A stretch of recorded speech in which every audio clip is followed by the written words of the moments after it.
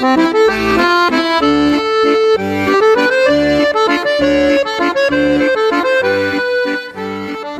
and welcome to Monsieur So British, a podcast written and read by me, Ian Moore, a British stand-up comedian, best-selling author and owner of a B&B here in rural France. This podcast comes out every fortnight, and although it flits about in subject matter, I suppose it's about life here in France, life as a stand-up, life as a family man, as a hotelier, as the cranky owner of a mini farm, and about middle age and how possibly not to do it. And specifically this week it's about rheumatoid arthritis, which is, don't let anybody tell you different, a barrel of laughs. So here we go, Monsieur So British, episode 9, A Dandy in Aspic. Part of the folklore of high-level sport is that at virtually no time in their careers are top-class athletes ever actually 100% fit. Now, of course, it might mean that they're also just high-level whingers too, but the point is that despite the conditioning, the training, the medical backup and literally Olympian levels of dedication, they rarely achieve flawless physical perfection. 100% fitness is nigh on unattainable. I feel the same about rest. There seems to be an awful lot of rest about. Sleep, shut-eye, repose, slumber, dormancy, 40 winks, call it what you will. It's a bit like money, all around us apparently, and I'm just not seeing any of it. The downside of being on no medication for the last month is that slowly, like a creeping frost, the pain has returned to all of my joints. And like frost, the pain is spiky, brittle and deepening as winter approaches. But with the pain has come a new wrinkle. Chronic, utterly debilitating fatigue. I'm used to tiredness, and though I wouldn't go as far as to say I thrive on it, ask Natalie and the boys just how gay and fancy-free I am on a Sunday evening, I cope pretty well. I've had no choice. I've been doing this absurd commute between France and the UK for 15 years, missing at least one night's sleep a week, and so now sleep so lightly that if I do set an alarm, I know for a fact I won't be asleep anymore when it goes off. Just the mere act of setting an alarm raises my attention levels to red alert, and the slightest disruption means that no Zeds will be had. I've spent the last 15 years of my life getting by on doze. It's beginning to show.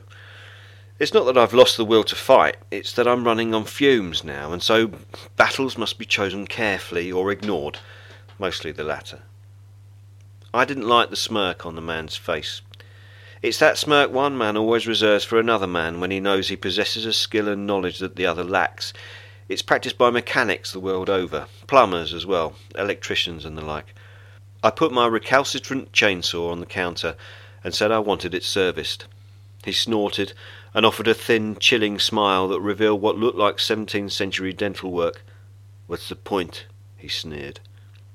A regular go-to guy for all things lawnmower, chainsaw and hedge trimmer related can no longer be used. It's a pity, but there it is. 2 years ago I took him the lawnmower which I insisted did not work. He got it to work first time. I put the lawnmower back in the car which was parked on an incline, started the car up, and the lawnmower went careering through the boot and the back windscreen, smashing the glass. "It might not work now," he said humorously. In my opinion, then, it would take an impossible level of pride-swallowing to go anywhere near his establishment again. There's just no coming back from a Mr. Bean-like performance on that scale. No chance that my thundering ineptitude will ever be forgotten, and, so far as he knows, I've left the area entirely unable to deal with the shame.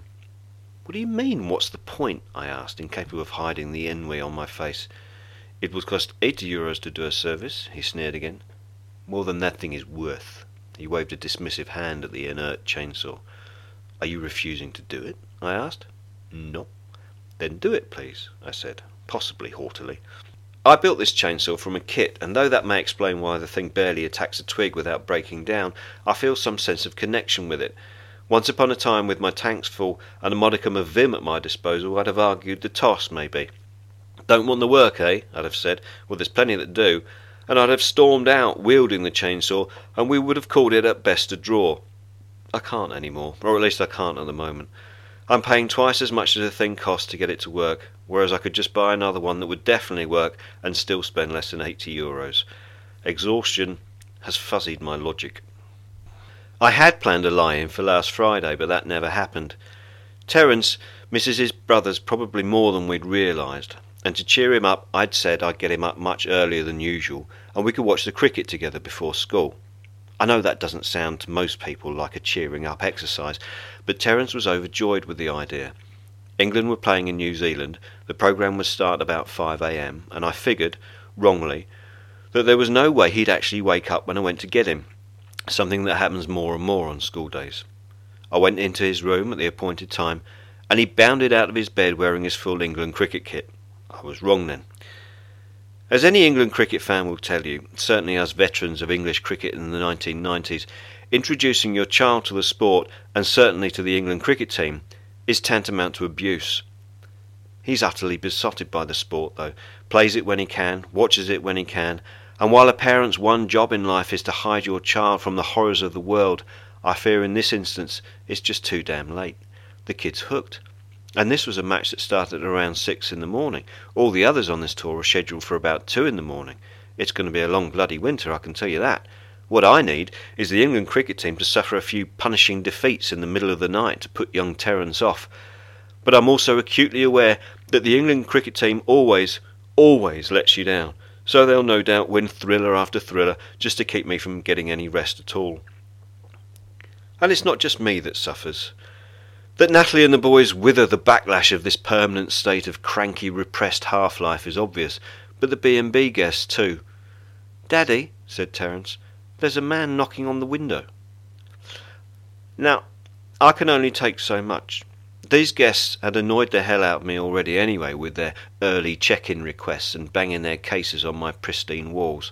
"Yes," I said irritably, "no guest has ever knocked on my window before. They have their bit, we have ours, and I wasn't happy about this blurring of the lines." Can you open the gate, please?" he asked. "Why? Have you broken your arms?" I was persuaded, after this episode, that maybe an early night would be a good idea.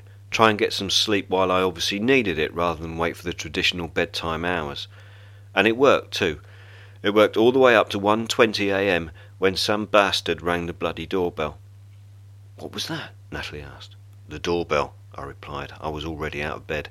Normally I'm much more cautious than that, especially at 1:20 in the morning, but I was so angry that my much sought-after sleep had been disturbed, I was in no mood for caution. "That bloke probably wants me to open the bloody gate for him," I thundered as I went out the door. The doorbell rang again. Pyjamas, Wellington boots, and a stolen hotel dressing gown should be enough to put anyone off, but when I got to the gate, whoever it was had already gone. I saw a car down the road, its lights fading in the distance. Was it someone wanting a room? Someone with the wrong address? Some government anti-sleep agent? Was it a dream, even? I stood there, shivering, and could have wept with exhaustion. "You bastards," I whispered. "You utter bastards." And with that, I sloped pointlessly back to bed.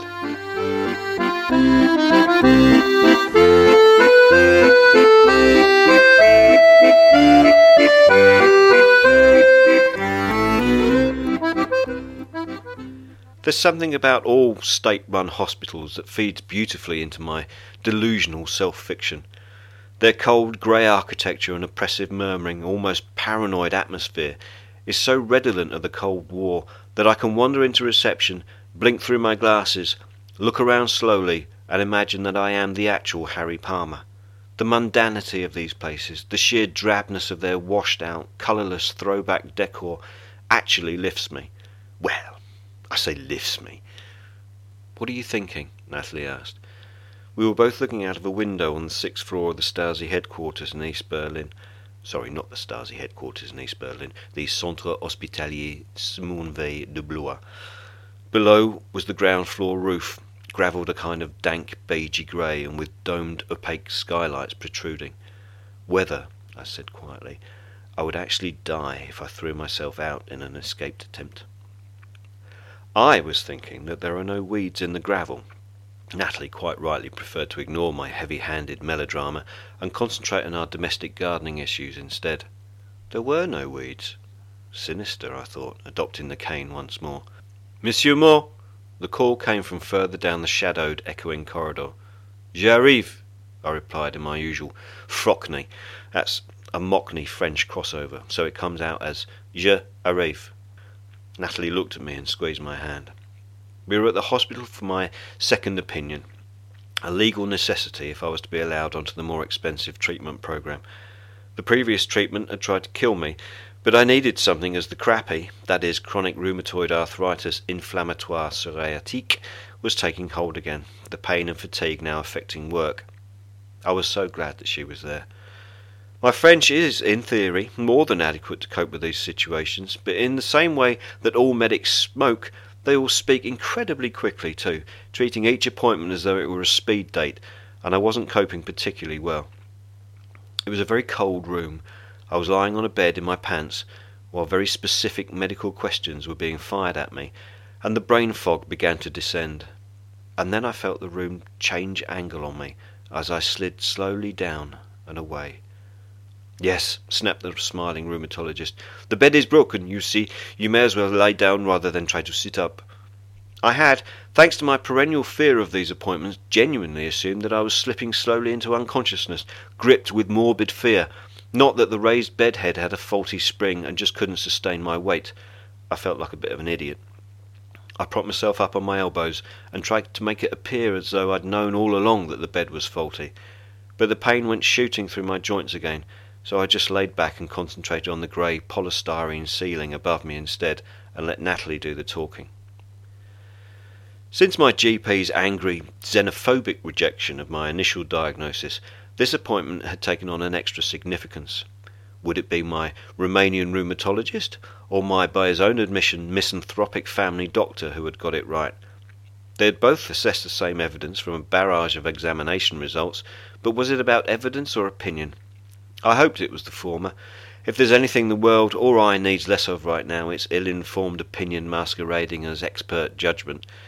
Opinions fly around these days, like ashes floating from a bonfire, short-lived and fragile, increasingly weaker the further they get from the source. Our bed and breakfast got a review on Google Business recently, and it turned out to be from a 14-year-old friend of Morris's who just happened to be cycling by the gate, triggering an alignment of 3G, Google's opinion-needy ubiquity, and his ability to ride hands-free while typing on his phone, giving us a free 5-star review. Which is all well and good if it works in your favour, but it can also work the other way. I got a 1-star review on Amazon for my first book. "The most useless book ever," it said, clearly not even considering that at the very least it's made of paper so you could start a fire with it. I was relieved then, after more verbal and physical prodding, that the rheumatologist confirmed the opinion of the other rheumatologist. I have indeed got chronic rheumatoid arthritis inflammatoire psoriatique, CRAPI, she said, though she didn't say the crappy bit. And I lay back on the bed and nearly rolled off backwards.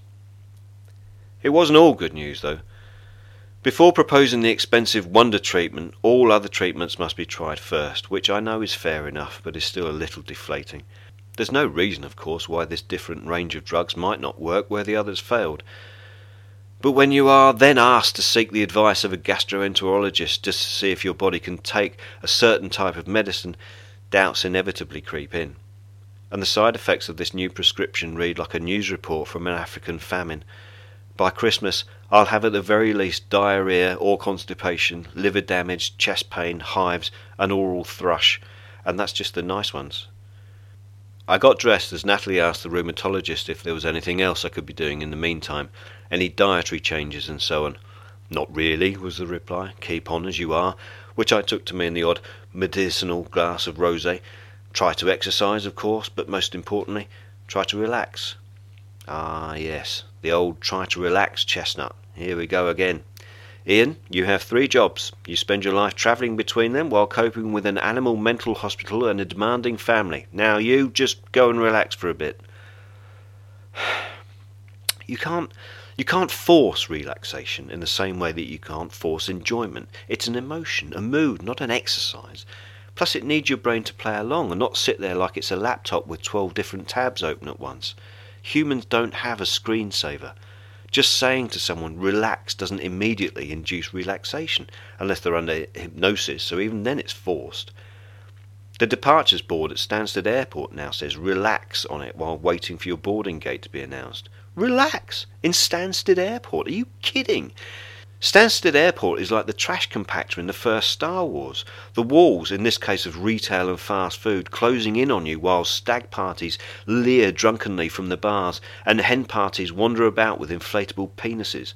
And you're telling me to relax in the midst of all this oppressive mania? Back in the 1960s Angled Hospital, the rheumatologist handed me a booklet. "It's not specifically about your condition," she whispered, "but there's some good advice. Delusion, daydreaming, a blank refusal to live in the real world, call it what you will. It's a defence mechanism for me, a necessary shield against the mundanity of growing old and the relentlessness of domesticity. So here, to me, a beautiful foreign agent was passing me forged papers while hinting, Matahari style, at further liaisons." I looked at the booklet, though I did so discreetly in case we were being watched. There was a whole chapter on how to bend down properly, followed by a detailed pictogram of the best way to put your shoes on without aggravating your illness. I sighed heavily. You can hold on to your delusions for only so long. Thanks for listening. I do hope you enjoy it. Please share it if you did, and if you want any information on my books or stand-up or on the B&B, go to my website ianmoore.info, and I'll speak to you again in a couple of weeks.